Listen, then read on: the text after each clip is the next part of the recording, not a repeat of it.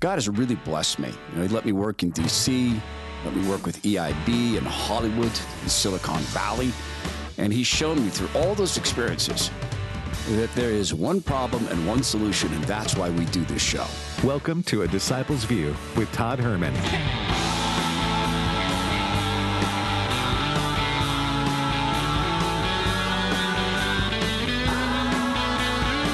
When the God of the universe created the world, he didn't snap his fingers or wink his eye. He spoke. God said, "Let there be light." I love, a friend of mine, Jana, translated this once as light be. Love that. Because we believe, we speak about the happenings in the world, mindful that our true home is with Jesus Christ and his kingdom. Welcome to Disciples View. I'm Todd Herman. Have you survived having a temporary Speaker of the House? Is everything okay?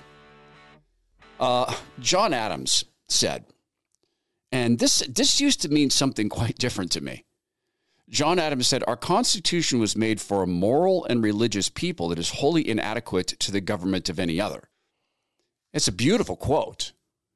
John Adams, of course, stumbled in the way of following the Constitution when he was in office by making it a crime to criticize his excellency. John Adams leaned a little bit that way. And that used to mean something different to me now. And now I look at it and say, religious, okay. What does that mean? Because one can be religious and wrong, and then moral. A moral people. Apart from God, apart from being connected to the vine, how do we have morality?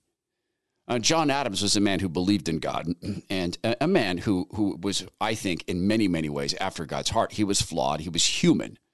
All of our founders were flawed, and they were human. They also were founding a nation at a time unique, I think, in world history, to found a nation from whole cloth, but also with the hindsight of the systems that had worked and not worked. These were read men. They were studied men. And they didn't just study European forms of governance. There was the study of how the native tribes did it. This is never discussed enough. They looked at all the systems and said, what system do we seek for ourselves? We seek to be governed at our own consent. That is American exceptionalism.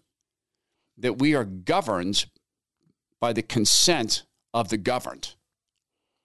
That consent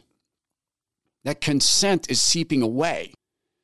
And from my time in Washington, D.C., which was brief, I worked there consistently for about a year and a half. No, that's not true. About a year and 6 months. And then in and out for another year and 6 months after that, having founded a company and then sold it, largely based in Washington, D.C. for that time. The company, not me. What I noticed there was there is a complete wall between Washington, D.C. and the country.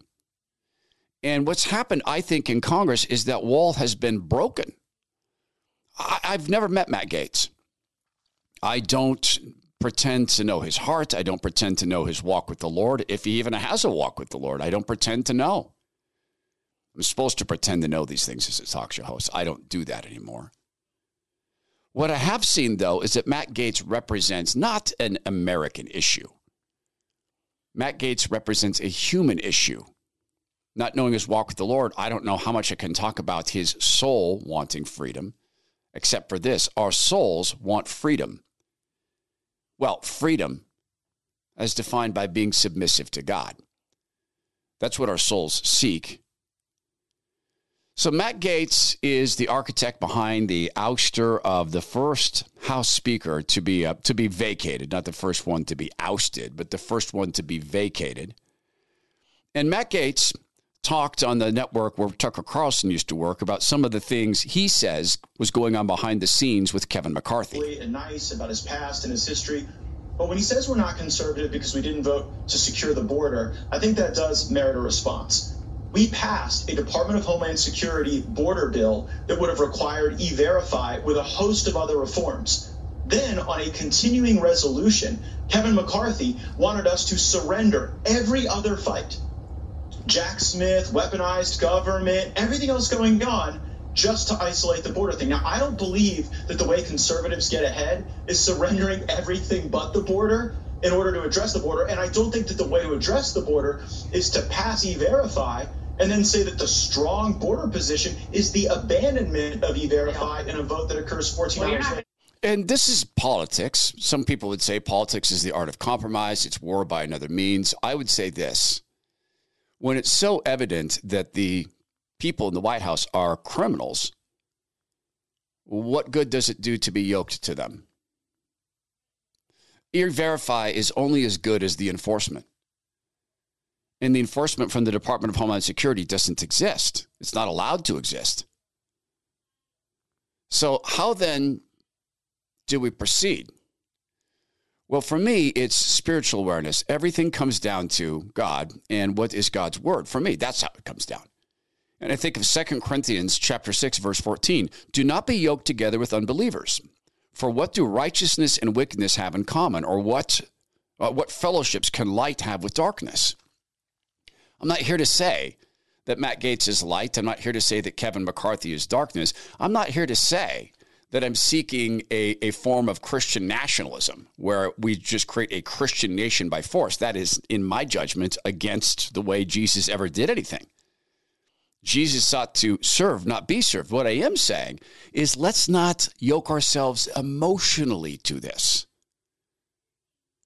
Let us look at this as the work of the machinations of government, which you can expect to involve great amounts of human ego. But let us also think about what it would be like if we were not yoked together with them. What would that be like?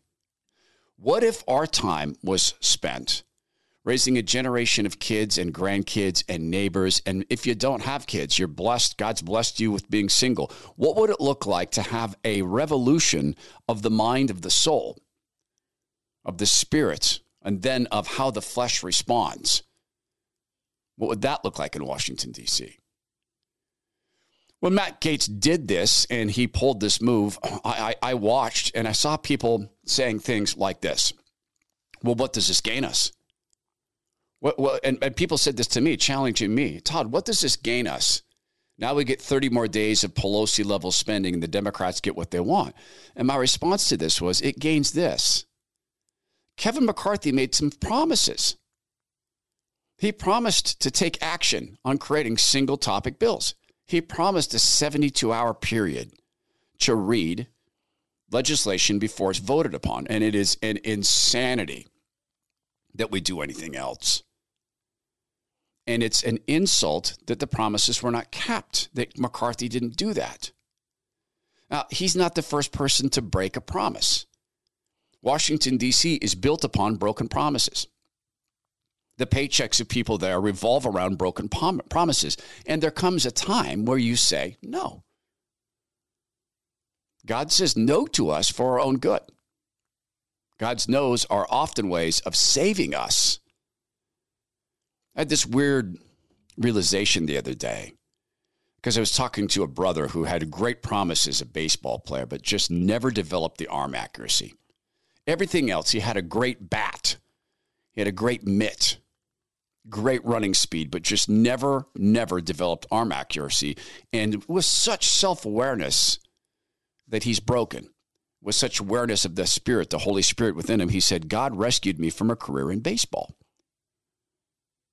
Why would that be rescue? Because it would have moved him further away from God. I'm watching a Washington, D.C. that, in my mind, is as far away from God as one can be. Well, and the accusations tossed straight at Matt Gaetz were fascinating to me. He's working with Democrats. Well, wait a minute. When Kevin McCarthy works with Democrats, that's a good thing. When Matt Gaetz does, it's treasonous. Again, I don't know Gaetz, but I know this. Accusing him of doing this for simple fundraising, that this is just a way to raise funds for Matt Gaetz and his reelection and his power. Okay, we could make that claim, and Matt Gaetz had a response. I take no lecture on asking patriotic Americans to weigh in and contribute to this fight from those who would grovel and bend knee for the lobbyists and special interests who own our leadership, who have boo all you want, who have hollowed out this town and have borrowed against the future of our future generations. I'll be happy to fund my political operation through the work of hardworking Americans, $10 and $20 and $30 at a time, and you all keep showing up at the lobbyist fundraisers and see how that goes for you. I reserve. Why is anyone booing? Is anything he says inaccurate? Entire bills which have become law have been written by industry groups. How does one think we arrived at a place where pharmaceutical companies were allowed to pay off the CDC, to pay off the FDA, to demand that Americans get injected with gene sequencing devices that are inert in terms of stopping the disease, but pretty good at being harmful and all too often deadly? How did we arrive there? This was the action of government. This was the action of people following what we were told in Leviticus 19:15. You shall do no injustice in court. You shall not be partial to the poor or defer to the great, but in righteousness you shall judge your neighbor. I'm aware that Congress is not a court, but I'm also aware that it's a certain part of government and has court-like activities in terms of making law. And speaking of that, this is the judge who has been overseeing the trial of President Trump related to his real estate holdings. And think again of what I just quoted from Leviticus. Juries get it wrong a lot. That's my own opinion. I do only civil trials, personal injury cases, contract disputes. But I've had situations where, like, oh my heaven's sake, how could they have thought that? Well, I have a tool that I can deal with that. It's called judgment notwithstanding the verdict. I can say there is no possible way that a reasonable jury would have reached that conclusion. This is a judge bragging about letting his fleshly feelings overrule the analysis or maybe the fleshly feelings of people in a jury. If we go back to Leviticus, you're not to do this in court. We go back to Colossians, why are we yoked together? We can't unyoke ourselves from the judicial system. It's a reality. But we can unyoke our generations and next generations from an expectation of more from humans. For God is the only truly impartial judge. And the judge in Trump's case, Erdogan, went on to say that, hey, if I'm told I can't take a certain case because the cases are too similar, I can simply say, oh, are they? Because I see the defendant in one wore a blue sweater, the defendant in the other wore a red sweater. To paraphrase. Therefore, I can do what I wish because I'm unconstrained by truth. So when Matt Gaetz makes this move and Matt Gaetz causes this shakeup, in the world of psychology, it's called a pattern interrupt. I've seen this used. I've used it myself. Someone was once screaming at a gate agent, screaming at her. And I've been angry traveling as well, screaming at this woman. And I stepped up and says, pardon me, sir, I'm sorry. Do you speak Spanish? And he said, what? I said, for a second, I was wondering if this is a language issue. Hi, I'm Todd. Extended my hand and tried to help.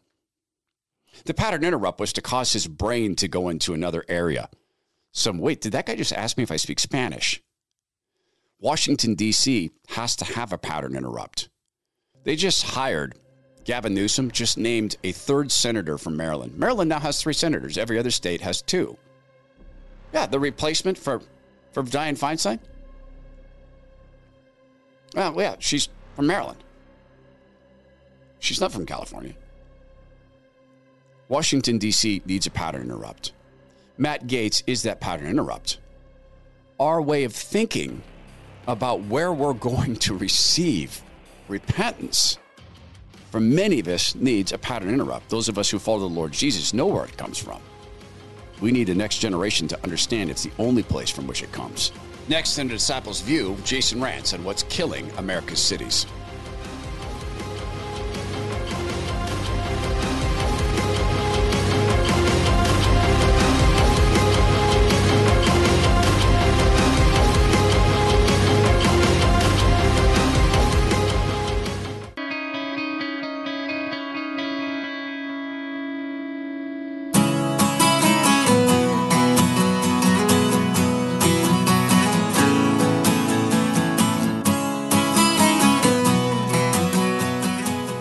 Welcome back to Disciples View. I'm Todd Herman.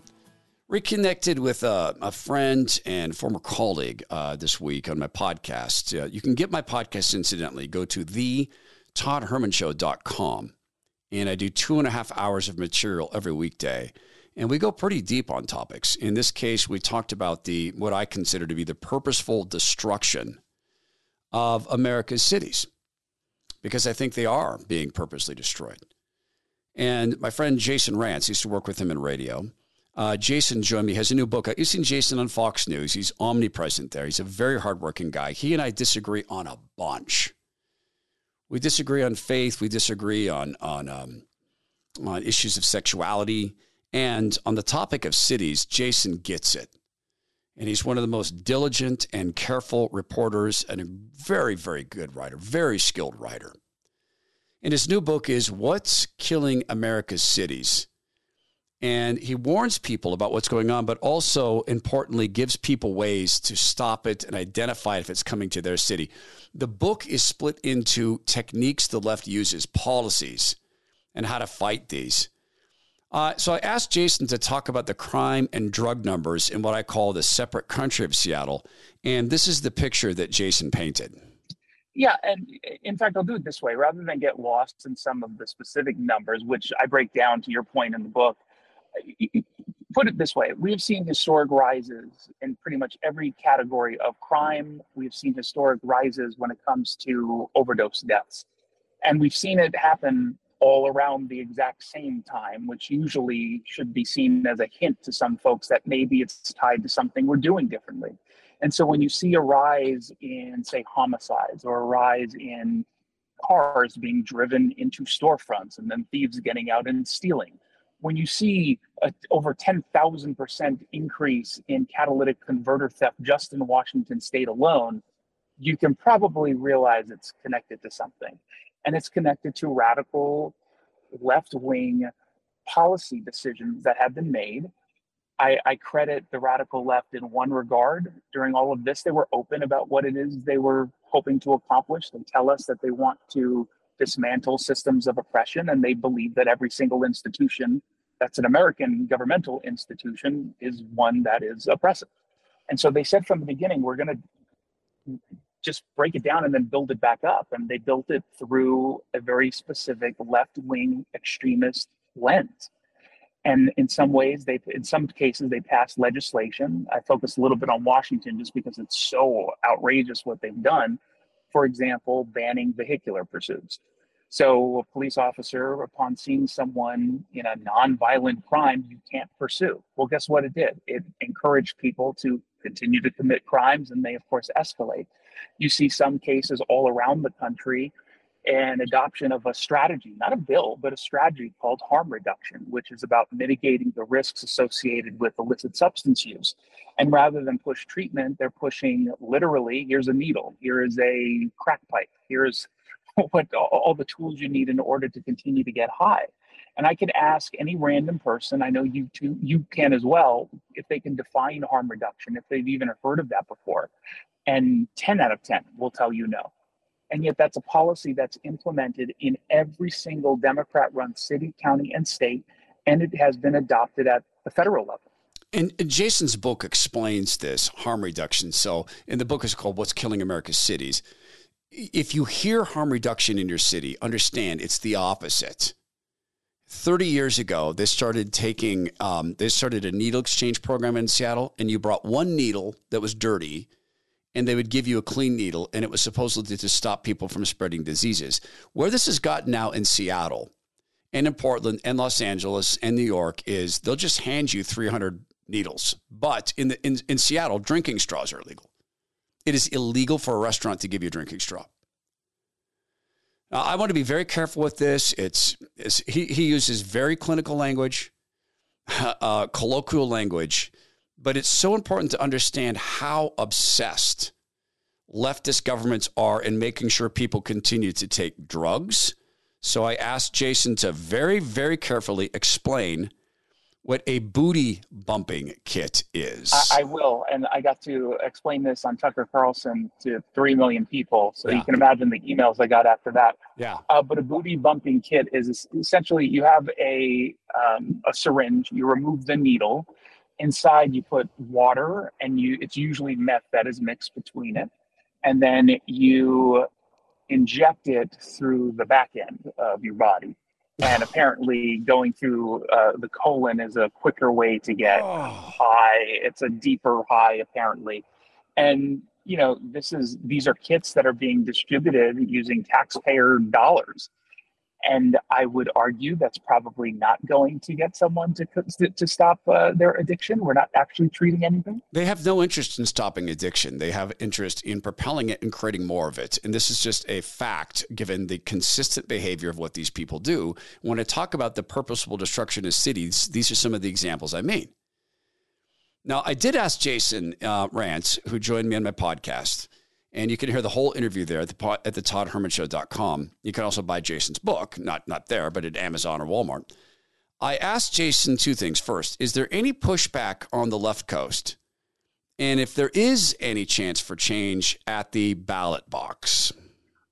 So half of that is a yes, in that I think that there are more people who are noticing what's happening, but they're noticing because they're now personally experiencing some of the issues, the consequences. And unfortunately, I believe there's a large number of folks who have to personally experience something before they come around. Now, generally, they're not going to, thank God, experience like a violent crime, but they probably will experience a break into their car or to their home. They certainly will experience all the homelessness popping up around soon their neighborhood.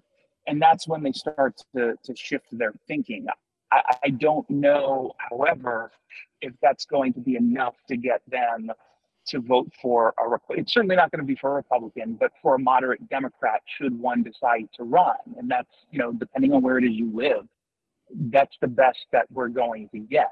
I would love to have a moderate Democrat. In fact, the one in Seattle on the Seattle City Council, Sarah Nelson, who is very much a moderate, I think she's doing a very good job, and she's the perfect kind of council member because she just isn't ideologically inclined either way, maybe leans to the left, but that's about it.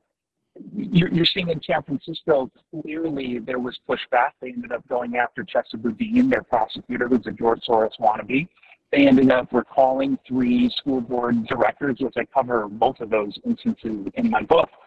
And that's kudos to them. Those were not conservatives who were doing it. It was progressives who were pushing back and said, yeah, we have a limit to what we're going to put up with. So there has been changes, and people have become aware of what's going on. And Jason writes about this to some degree in his book. What's so vital is that people must understand how real this is. And from time to time, people will go and they'll visit Seattle and they'll come back and say, oh, wait, I had no idea. And Jason made that point that you know, people sometimes need to experience things. This just happened to me. I just had a very dear friend, and he's a godly man, great father, smart man. And he came back from Seattle. They went to go see a football game. And he came and he shared with me, he said, Todd, I saw people zombified. He goes, literally leaning over at the waist, their arms wagging around, completely unaware of where they're at, people injecting themselves in their eyeballs, a guy putting a needle in his tongue. And I told him, brother, I've been telling you this. I mean, you listen to my podcast, you listen to my radio shows, I've been telling you this, but to see it, to see the least of these. And I heard a song the other day, a Christian song reminded me that we're all the least of these. So I asked Jason Rantz in his book, What's Killing America's Cities, I asked him how people can identify an impending leftist takeover in their city. Yeah, well, first it starts with just identifying the language of the left when they talk about, anytime they tell you that their approach, whatever they're calling it, is compassionate, that should be a red flag. It's not compassionate. That usually means that they're going to justify behavior that is dangerous for themselves, for the individual, or for the community. Yep. But when they start talking about housing first, I'm glad you brought up Salt Lake City. which I hate to break it to you. I think it's already pretty blue. I think that probably shifted a couple of years ago, specifically Salt Lake. I actually have an entire chapter of my book is focused on Salt Lake City because they introduced housing first as a city years ago, and they were the first ones to do it. And then after just about, I think it was 3 or 4 years, they ended up coming out and saying that they got to functional zero homelessness because of the housing first model. And the housing first means, just like it says, you're first putting someone into a quote unquote house. It's usually an apartment or nowadays a homeless hotel without any preconditions. So if you're a user, you can continue to use while in this environment. Now, when they said that they got to functional zero, they were comparing chronic homelessness towards just homelessness in general, which gave them way better numbers than it actually existed. And every year since they claimed that they figured it out, homelessness has gotten worse. More and more and more homeless people, the shelters there have been overrun. Crime, specifically due to homelessness, has gotten out of control. And yet progressives will still say we're doing housing first because it was such a huge success in Salt Lake. And just for the book, just doing the research on how it was covered at the time. You know, I remember seeing the clip of Daily Show going down there and doing interviews there about how this was, it turns out the best way to stop someone from being homeless is to give them a home. Who knew? And they were having fun with it. LA Times, San Francisco Chronicle, like the Washington Post, all just celebrating this and like, yeah, the data's in, it's clear, and we can move on. This is how you solve homelessness. No, and no follow-up, by the way, just blindly continuing to follow. I just said to talk to Jason Rantz, friend, former colleague, guy really instrumental in getting me my start back in radio, about his book, What's Killing America's Cities. You've seen Jason on Fox News. He's there all the time, one of the hardest working people in media. And I wrapped up the interview asking Jason about the number one thing people need to know to understand that this problem is vitally real, that this is, in fact, reality for far too many people. All people have to do right now is look at the data on crime, look at the data particularly around teen violence. The data is what it is because we have adopted these policies in a very significant way.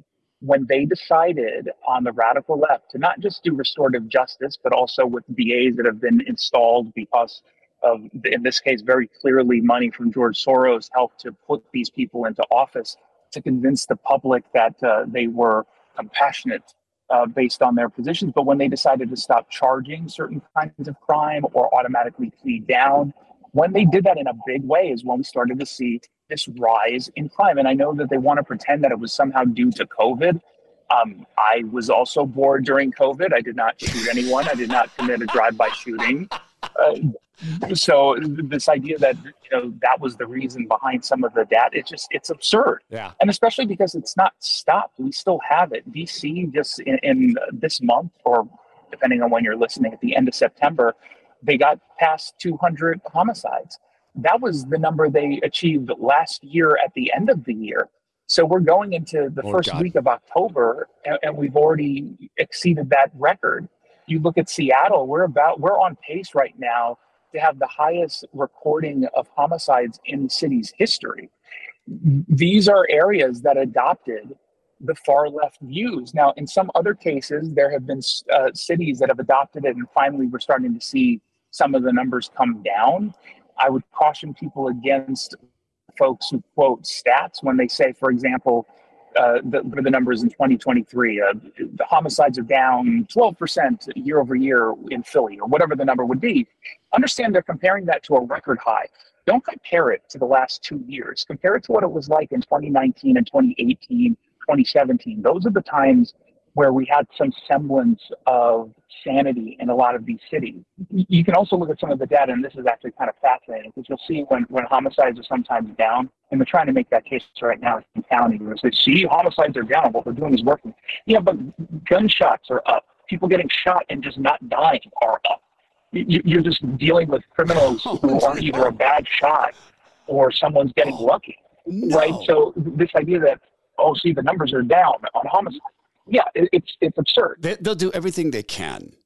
That was Jason Rantz's new book is What's Killing America's Cities. The people who are pushing this down on people, the politicians, will do anything they can to hide the results of it. And there are people, and Jason and I talked about this, there are people who absolutely know. And they're at the top. People like, in my judgment, the Attorney General of Washington State, Bob Ferguson, in my judgment, absolutely knows that he's participating in destroying that state to participate in the Cultural Revolution because he intends to come out on top.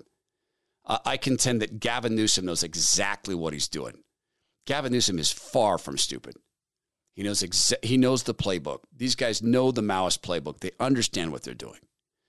They'll hide this in every single way possible. My advice on this is judge every spirit. And Jason and I disagree on faith, which saddens me. Judge every spirit. You go to a city council meeting. Are you seeing people in the fruit of the Spirit? Are you seeing people in the throes of fleshly desires? Are they truthful people? Jason talked about the ways they hide this stuff with statistics. Seattle will tell you crime is down. They'll say vandalism is down. They'll say street crimes are down. Want to know why? Because they're not illegal anymore. It's no longer illegal to vandalize a building. Trespassing is down. Sure it is, because it's no longer illegal. You legalize trespassing. I'm not joking when I tell you that in Seattle, a person can walk into your backyard and put up a pup tent, start baking meth and live in there, and you're going to take 3 or 4 months maybe to get them out of your yard, unless you physically remove them, and most of those people are armed with guns and knives. This is The Disciples' View. I'm Todd Herman. We'll come back with our feature called The Tower of Babbling.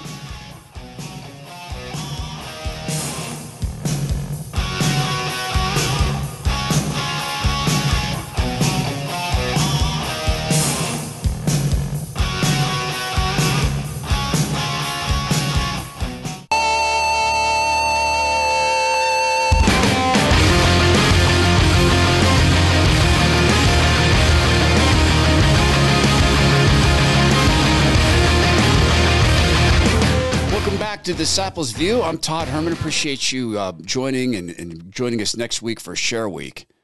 Really excited about that because it'd be an opportunity for me to do it for the first time. I've never done anything like this. I've done fundraisers, but I've always been just a keynote speaker or a speaker at events. I've never actually done fundraising, and for something that I care so much about. I care so much about freedom of speech. And the freedom to spread God's word. I'll tell you something that I've not shared with people, and then we'll get to the Tower of Babbling as promised. When I was in commercial radio, and I still am, this is listener supported, but my podcast is very definitely commercial with corporate support. But I found it difficult to not speak God's word.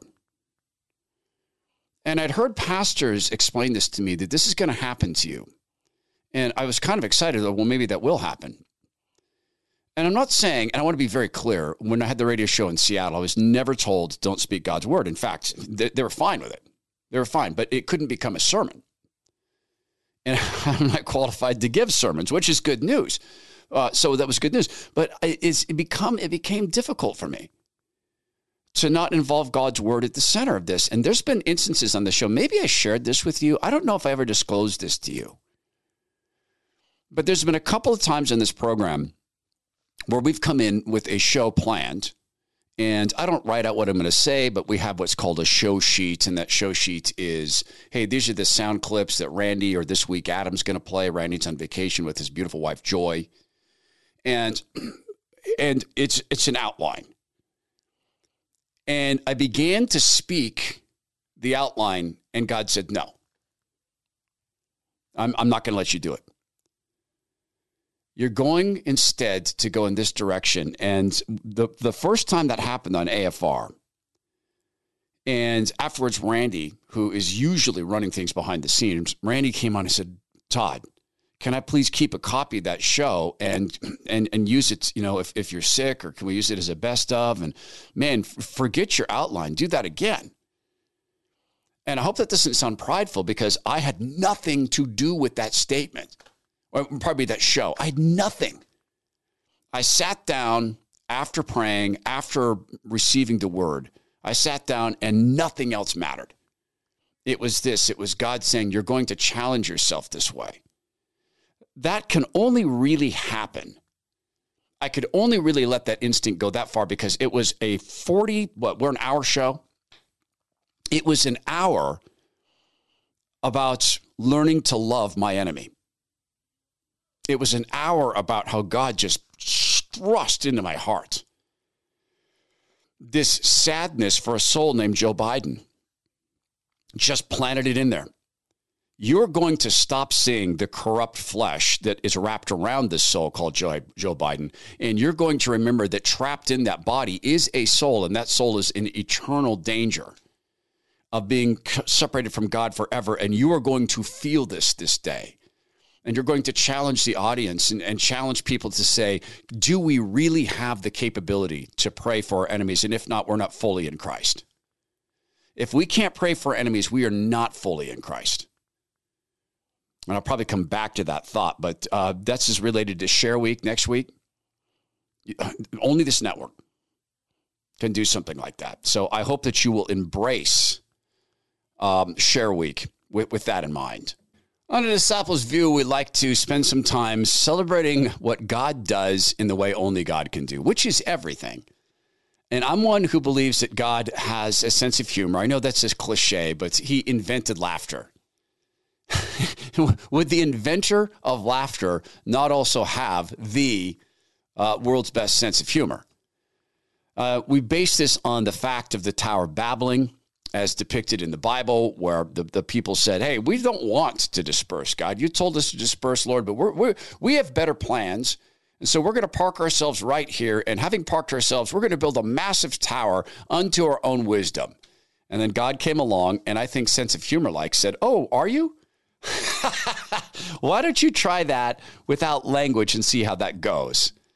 And with this feature, we thank the Lord for placing the supposedly wise on tall towers of shaking sand with our feature called The Tower of Babel. You know about the biblical truth of the Tower of Babel. A Disciples View presents Who doesn't love a yellow school bus? Trans women are women, trans men are men, and non-binary people are non-binary. If the prosecutor's not fired, you're not getting the money. The Tower of Babbling. In December, way back in 2021, Kathy Hochul, the dictator of New York, who suddenly, she suddenly no longer has dictatorial powers. They had dictatorial powers to force people to get injected and to stay home and to close schools. And I'll never forget. And I think this was more of a mayor of New York thing, but I'll never forget the image of New York police officers being paid money to get up on, what were they standing on, boxes, and to spy in synagogues to see if people were wearing masks or gathering. Do you remember the chaining down of the Jewish playgrounds? Do you remember this? Playgrounds for the Jewish schools? I'll never forget that vision. It was so haunting. Suddenly, they don't have dictatorial powers. Kathy Hochul, back in December 2021, had welcomed illegal immigrants to come to New York, and she gave them welcome messages and did things from the Statue of Liberty. Well, that's interesting because times have changed. As you know, the Statue of Liberty is inscribed. It says, "Give me your tired, your poor, your huddled young masses yearning to be free, the wretched refuse to a teeming shore." And that statement encapsulates our values. We want people to come here, despite where they came from or despite the circumstances that drove them to this country and to this state. We say you are welcome here. We are welcome with open arms, and we'll work to keep you safe. We'll not only house you, but we'll protect you. We have to let the word out that when you come to New York, we're not going to have more hotel rooms. We don't have capacity. So we have to also message properly that we're at our limit. If you're going to leave your country, go somewhere else. Okay. What changed? People took her at her word. She was lying then, or she's lying now. or she didn't fully understand what was going on in the border of Texas, which is, I guess, to be fair, a possibility. But before she spoke out and said all illegal immigrants are welcome here, couldn't she have made a trip to the border? So now she wins a spot in one of the 3 stories in the Tower of Babbling. This is a tragic and fully accurate look at a group of people that I have labeled smugglers. It's part smug, part liberal, a smuggle. And smuggle is a class of elite, and they exist on the conservative side as well. They're a class of an elite who are uniquely unaffected by the policies they force down upon others, and consequently easily able to ignore them.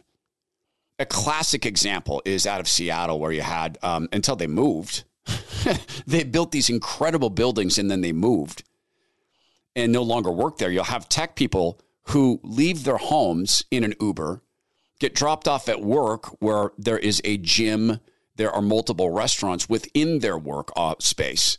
They never have to leave. And then they get in an Uber and they go home.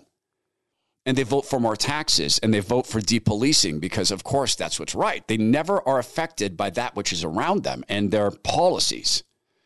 In March of this year, a D.C. City Councilman, Phil Mendelson, talked about crime in Washington, D.C. And incidentally, one need not ask if a councilman in D.C. is a Democrat. One knows that is a given. I know this belies the common belief, and when it comes to crime, how people feel is important. But there is not a crime crisis in Washington, D.C. There is, and this past week, just this week, there was a congressman who was carjacked at gunpoint. It shouldn't bother us more that the person was a congressman. It should bother us that it happens with regularity in Washington, D.C. And I'm here to tell you that there's been a crime problem in Washington, D.C. since I was there, and that has been 10 years ago, more than 10 years ago, since I lived there. I was once jogging through a neighborhood, just jogging back to work at the Republican National Committee. I heard someone yelling my name. I had my music in. I took out my headphones. I turned around, and there was the security guard who worked at the Republican National Committee yelling my name. Get in here. Get in here. Dwayne happened to be a black man. So I ran up. I said, hey, what's going on? He goes, Todd, what are you doing? I said, Dwayne, I'm jogging to work.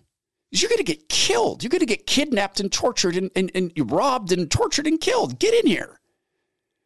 And his wife made me eat breakfast. She was kind enough to force me to eat. And I told Dwayne, look, I'm not going to have you drive me to work. I'll go back. He said, you promised me you never jog in this neighborhood again. I said, but you live here. He goes, and I'm black. And I don't like it. But this is where I live. It's been that way for years. Last story in our Tower Babbling today features someone who will make a consistent appearance. This is Jean-Pierre. Well, that's what I call her. I actually call her the spokesliar for the figurehead. There is very strong international coalition behind Ukraine. And if Putin thinks he can outlast us, he's wrong. He's wrong. And so we will have another package of aid for Ukraine soon to signal our continued support for the brave people of Ukraine. And so that's our message. If he thinks he can outlast us, that is Mr. Putin, we believe he's wrong. Okay, so the babbling part. The babbling part is, this is at a time of a government shutdown. We were told it's so consequential it could end life itself in the United States. This is coming at a time where she's talking about the national sovereignty of Ukraine at a time where it will soon be that we have more illegal immigrants who've come into this country than the population of 2 states. There is no care for national sovereignty. There's no care for borders. For whatever reason, there's obsession with Ukraine. And now we're back where we began. The show today, Matt Gaetz vacating the speaker's chair. We're back to the discussion we just had about AFR and about speaking truth. There's a crazy thing that happens when you speak truth in a community that's not used to hearing it. You will see how the community has come to build for themselves their own gods.